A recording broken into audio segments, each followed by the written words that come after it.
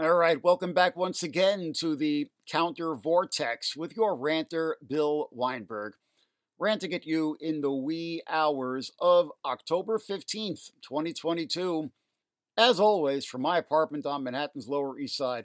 And how bitterly disappointing to find that Evo Morales has gone full tanky, it appears.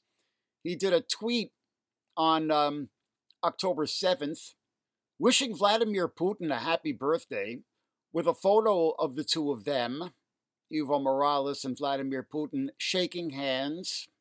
It read, Muchas felicidades al hermano presidente de Rusia, Vladimir Putin, en el día de sus cumpleaños. Los pueblos dignos, libres y antiimperialistas acompañan su lucha contra el intervencionismo armado de los Estados Unidos y la OTAN. El mundo encontrará paz cuando los Estados Unidos deje de atentar contra la vida. Or, as it was rendered in the English on Twitter, congratulations to the President of Russia, Vladimir Putin, on his birthday. The dignified, free, and anti-imperialist peoples accompany his fight against the armed interventionism of the U.S. and NATO. The world will find peace when the U.S. stops killing people. End quote. This as Russia is raining down death on Ukraine and evidently carrying out massacres of the civil population. Don't tell me that red-brown politics, the notion of a left-fascist convergence, isn't a thing. On the contrary, it is hegemonic. Evo Morales, on the same side as Viktor Orban and Tucker Carlson. How much more blatant does it have to get? Here's another tweet, this one from the state-sponsored Iran International English. There was some controversy about this one, happily, as we shall see. Quoting Bolivia's ambassador to Tehran, quote, our government condemns the recent riots in Iran, which are orchestrated by the British and American Zionists. We are sure all problems will be resolved through solidarity and the wisdom of the dear leader of Iran. End quote. Yeah, I just actually read the verbatim. Now, happily, the Bolivian ambassador to Tehran, Romina Perez Ramos, replied on Twitter accusing Iran International English of distorting her remarks, and actually referred to the, quote, feminist protests, end quote, in Iran, which is heartening. And I applaud Romina Perez Ramos for that statement. But Evo Morales tweeted on September 26th, just when the protests were catching fire across Iran, quote, although Iran recovered control over its resources, it again is the victim of the imperialist siege. This quote was rendered in English.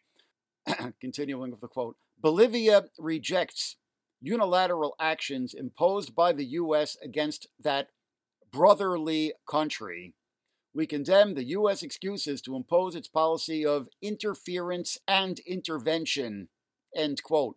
Now, this was in a thread about nuclear proliferation, and it isn't entirely clear that Evo was referring to the protests as part of the imperialist siege and policy of interference and intervention, but not mentioning the protests at all is problematic enough, as is referring to Iran as a brotherly country, meaning, of course, a brotherly government, a government which was at that very moment, September 26th, massacring protesters in the streets.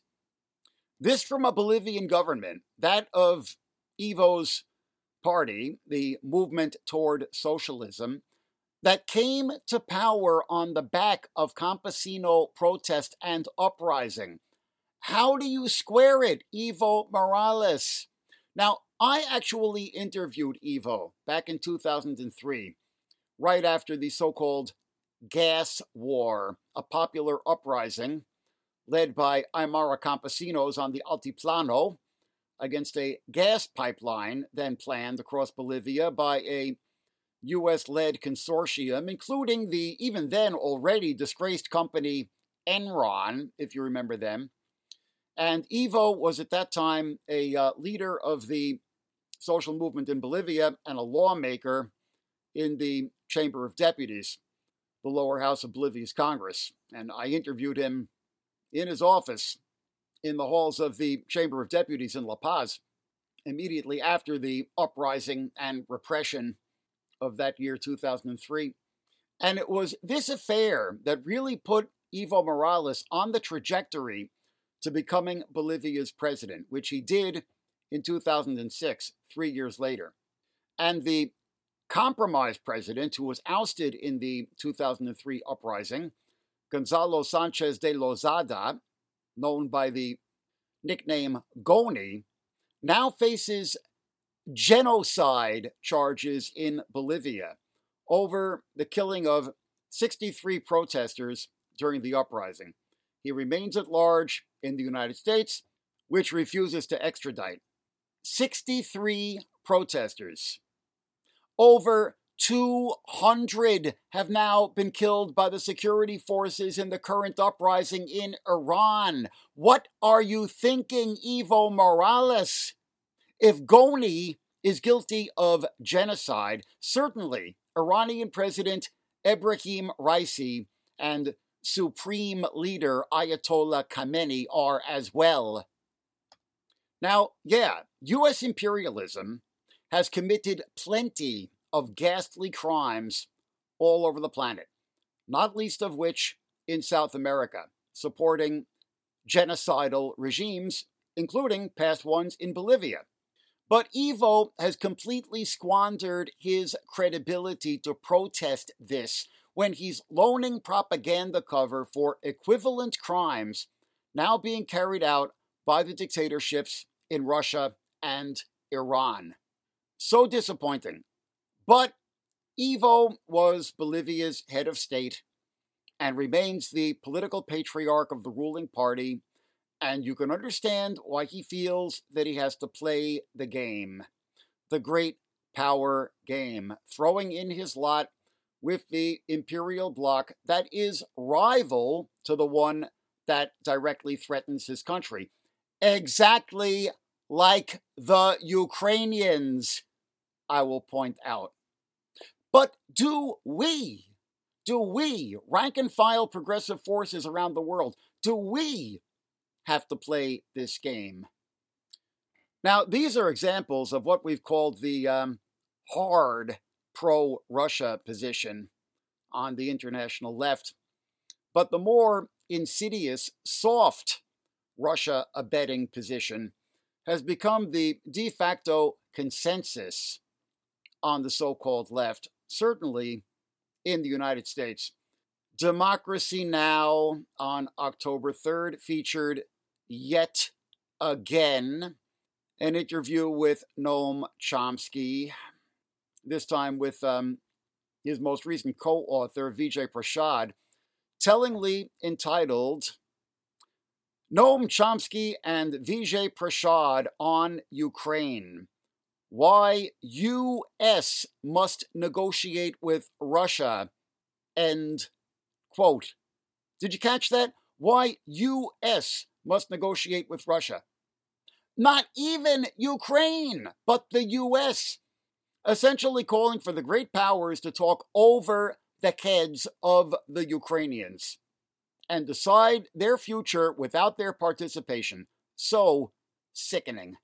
Democracy Now! On October 12th featured Medea Benjamin in a segment entitled Negotiations Still the Only Way Forward to End Ukraine War, in which she bashes the Democrats for approving military aid packages to Ukraine and applauds that, quote, it's being questioned by Donald Trump, who says that if he were president, this war wouldn't happen. He would have probably talked to Putin, which is right, end quote. Yeah, she actually said that, lauding Trump as some kind of peacenik, as Chomsky has also done, as we discussed on our podcast of May 21st.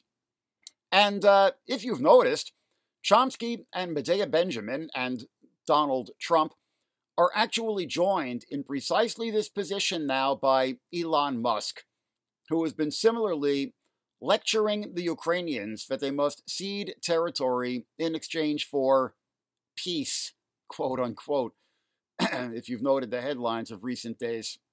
And all this talk of a diplomatic solution is so deeply condescending to the Ukrainians and just flat out reality denying.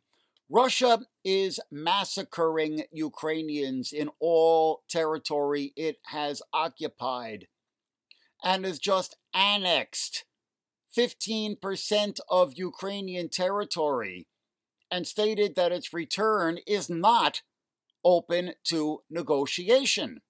What are the Ukrainians supposed to negotiate? Whether they lose 15% of their territory with its population genocided or 100%?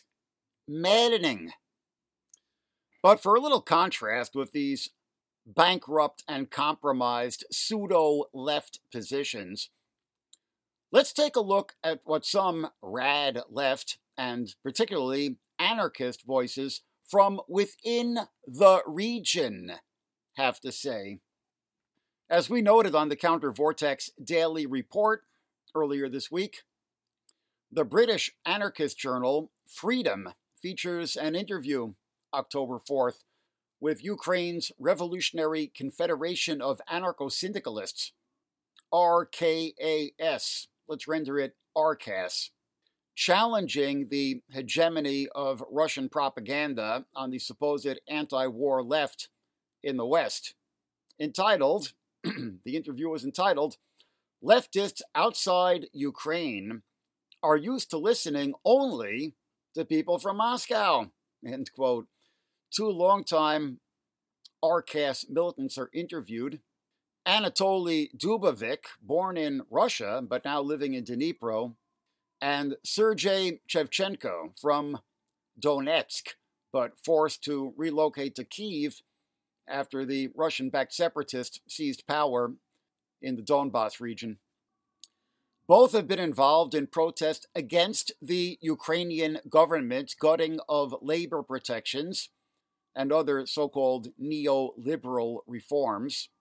But they strenuously reject the flirtation between elements of the international left and the authoritarian Donbas separatists and their Russian sponsors. And they especially protest Western lecturing to Ukrainians that they must negotiate, quote unquote, which inevitably means ceding territory to Russia in exchange for peace. They state, these seem to be composite quotes attributed to the both of them, Dubovik and Shevchenko, probably done by email, I would imagine. They state, quote, "The compromise you are talking about, ceding part of the territory in order to maintain the sovereignty of the rest of Ukraine, is impossible. It's not even that surrendering a few million Ukrainians to Putin's fascist regime would be treason. You see, today's Russia has long shown its inability to peacefully coexist with the neighboring countries it has chosen as its victims. This was evident in the two colonial wars in the Caucasus. In the 1990s, the Chechen people inflicted a serious defeat on the Russian army, and the Russian government agreed to peace. The following years were spent preparing for a new invasion of unruly Chechnya. And when a new, even more powerful force was assembled, the Russian army started all over again. A reference, of course, to the Second Chechen War of 1999. which consolidated Vladimir Putin's grip on power. Continuing from the text, Ukrainian society remembers these events and knows that the only guarantee for peace will be the complete defeat of the Russian army, the destruction of the Putin regime. End quote. And of course, they harshly reject the notion that Russia must be supported in the name of opposing Western imperialism. Quote, Russia's geopolitical goal is not at all to stop Western imperialism, but to make Russia an empire again, more powerful, aggressive, and inhuman than the conventional West. The Russian state, having suppressed freedom and independence at home, cannot bring any freedom and independence to other countries. The pro-Russian left in quotation marks, does not see this. To use the analogy of George Orwell's novel 1984, such leftists, quote unquote, side with the big brother of Eurasia against the big brother of Oceania. Such leftists, quote unquote, are idiots, end quote. And Dubovik and Shevchenko note that our cast members are currently fighting on the front line in eastern Ukraine as members of the territorial defense units. And back on May 26th, the Russian anarchist group Autonomous Action, whose website amazingly appears to actually still be online, perhaps it's actually hosted from outside Russia, ran a piece entitled Misconceptions About Imperialism, taking note of how campism on the international left is undercutting solidarity with Ukraine. This is a very important insight here. Listen, quote, the left in Greece, the Balkan countries, and Latin America have had very bitter experiences with the United States and NATO. In these areas, there is little understanding for relying on the Western camp against other enemies. But there are no universal situations or universal hierarchies of oppression, where at the core of all oppression there is capitalism, and the enemy in each struggle is the United States. If you are gay in Chechnya and get discovered, you will be murdered without capitalism being involved. In this situation, patriarchal homophobia would be a more acute problem than capitalism. The war in Ukraine is not an inevitable consequence of capitalism. The main reason is the twisted understanding of reality by a single person, meaning, of course, Vladimir Putin. Capitalism would have been doing just as successful, probably even more so, without the war in Ukraine. Left approaches have also been defined by a fear of nuclear war. For example, according to Chomsky, the best way to handle Putin's hatred of the West would be to offer him some countries as a buffer zone, as anything else could lead to nuclear war. But these kinds of solutions have problems. For example, the most obvious one being that Chomsky is not about to ask the people living in his planned buffer zones if they would agree to this.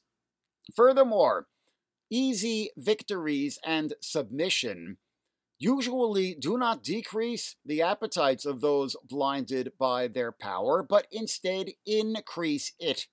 I would not like to be in a situation to choose between submission to Hitler and nuclear war.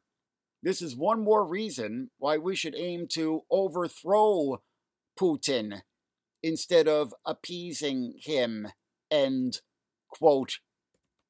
Very refreshing, and quite a contrast from Chomsky and Medea Benjamin and Elon Musk, eh? Now, there are a few points that I could take issue here with these statements from Ukrainian and Russian anarchists. Autonomous Action writes, quote, the war in Ukraine is not an inevitable consequence of capitalism, end quote. Well, perhaps not inevitable, but I actually do think it is a consequence of capitalism.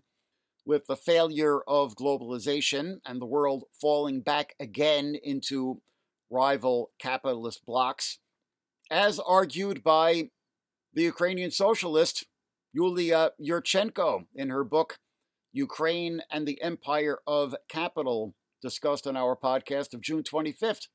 And Arcas writes, quote, Russia's geopolitical goal is not at all to stop Western imperialism, end quote. Well, yes, it is, actually, but only to advance its own imperial ambitions, which is no better.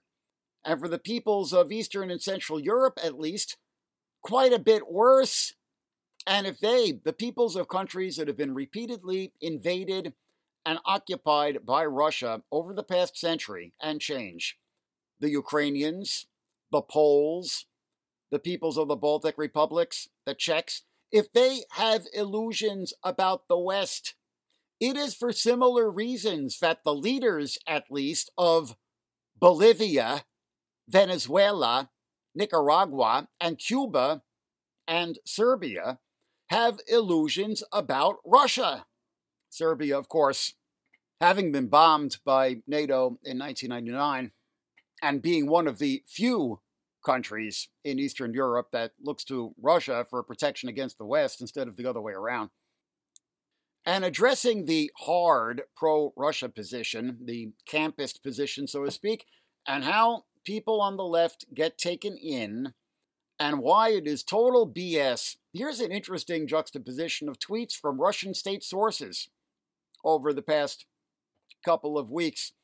The first one, openly playing to anti-imperialist sentiment, from the Twitter account of the Russian Foreign Ministry on October 7th, quoting President Vladimir Putin, quote, "The West is ready to cross every line to preserve the neo-colonial system.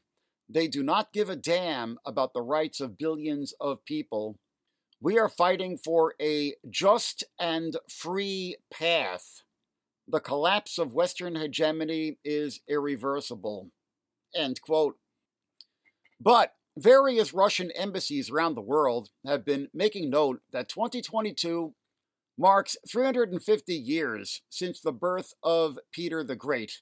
And the most recent such tweet was on October 9th from the Russian embassy in Brunei, noting that a reception and photo exhibit was held at the embassy, quote, "on the occasion of the 350th anniversary of Peter the Great," end quote.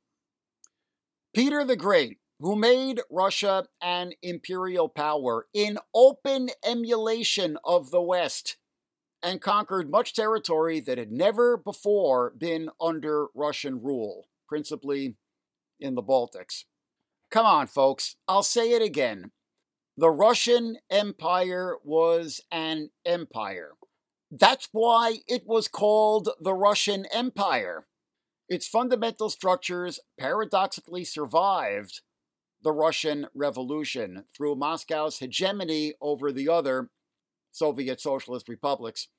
Its imperial reach went beyond the borders of the USSR under Stalin and then went global under Khrushchev. There was a massive contraction after the Soviet collapse, but Putin is now rebuilding the empire with revanchist and fascist ambitions. Any equivocation on the reality of Russian imperialism and its current aggressive posture is ahistorical denialist bunk. Russia is not fighting against the neo-colonial system.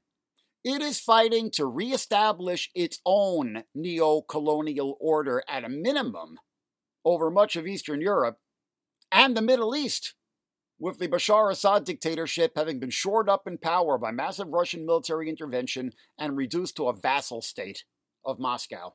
Now, I'm not sure that I agree at this point that it is possible to take a neither nor position vis-a-vis Russia and the West, as autonomous action implies. Even Arcas acknowledges that their comrades are fighting in the territorial defense units, Ukraine's military reserve force, which means that they are, however indirectly, getting Western military aid.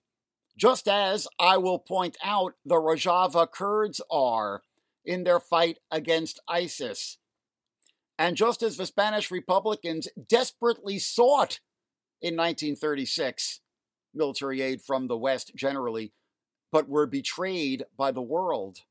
So I don't know if a neither nor position is still possible. If you had asked me right up to February 24th, I'd have said neither East nor West, disband NATO, US out of Europe. That's the politics I have dedicated my life to. But in the current world situation, I am no longer sure that it's possible. And I am certainly not going to protest US military aid to Ukraine. No fucking way. And I'll point out that the notion that Putin will be appeased, so forthrightly shot down by Arcas, is also deflated with much the same arguments by former Ukrainian Defense Minister Andriy Zagorodnyuk, writing in Foreign Affairs, the semi-official organ of the Western policy elite, on October 12th, in a piece entitled Ukraine's Path to Victory, How the Country Can Take Back All Its Territory. From the text, many Western observers believe that Ukraine will have to cede territory to Russia if it wants peace. They are wrong. Territorial gains will only embolden the Kremlin. Putin decided to attack eastern Ukraine in 2014 because he succeeded in occupying Crimea. He invaded the entire country because he managed to establish proxy puppet regimes in the Donbass. Partial success simply motivates Putin to continue his campaigns and seize more territory. The only way to stop the war and to deter future aggression is for the invasion to end with an unequivocal Russian failure. End quote. And yeah, I understand the risks of nuclear escalation that go along with this position.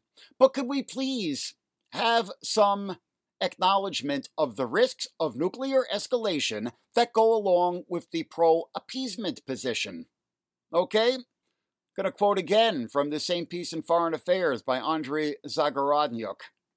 Quote, what the West should not and cannot do is be cowed by Russia's nuclear blackmail. If the West stops aiding Ukraine because it fears for consequences, nuclear states will find it much easier to impose their will on non-nuclear ones in the future. If Russia orders a nuclear strike and gets away with it, nuclear states will have almost automatic permission to invade lesser powers. In either scenario, the result will be widespread proliferation. Even poorer countries will plow their resources into nuclear programs, and for an understandable reason. It will be the only sure way to guarantee their sovereignty. End quote. Put that in your pipe and smoke it, Noam Chomsky. And what I share unequivocally with these statements from Arcas and Autonomous Action and Andriy Zagorodnyuk alike is the admonishment to those of us here in the West not to engage in the imperial narcissism of thinking that you can talk over the heads of the Ukrainians, that the great powers can reach some solution without the participation of the Ukrainians, which was precisely the condescending attitude that Neville Chamberlain had vis-a-vis the Czechs in the 1938 Munich Agreement, which is not remembered very positively by history, if you get my damn drift. And finally, I will point out that exactly this was said by none other than President Joe Biden in an interview with CNN on Putin's nuclear threats in Ukraine on October 11th, where Biden said that the guiding principle should be, quote, nothing about Ukraine without Ukraine, end quote. A sentiment I heartily second. And look, don't blame me if Joe Biden is taking a more progressive position than Noam Chomsky. Not my fault. This has been Bill Weinberg with the Counter Vortex. Check us out online at countervortex.org. Support us on Patreon. We need your support to keep going. Patreon.com/countervortex. Join the Counter Vortex. Join the resistance. And rant on you next time.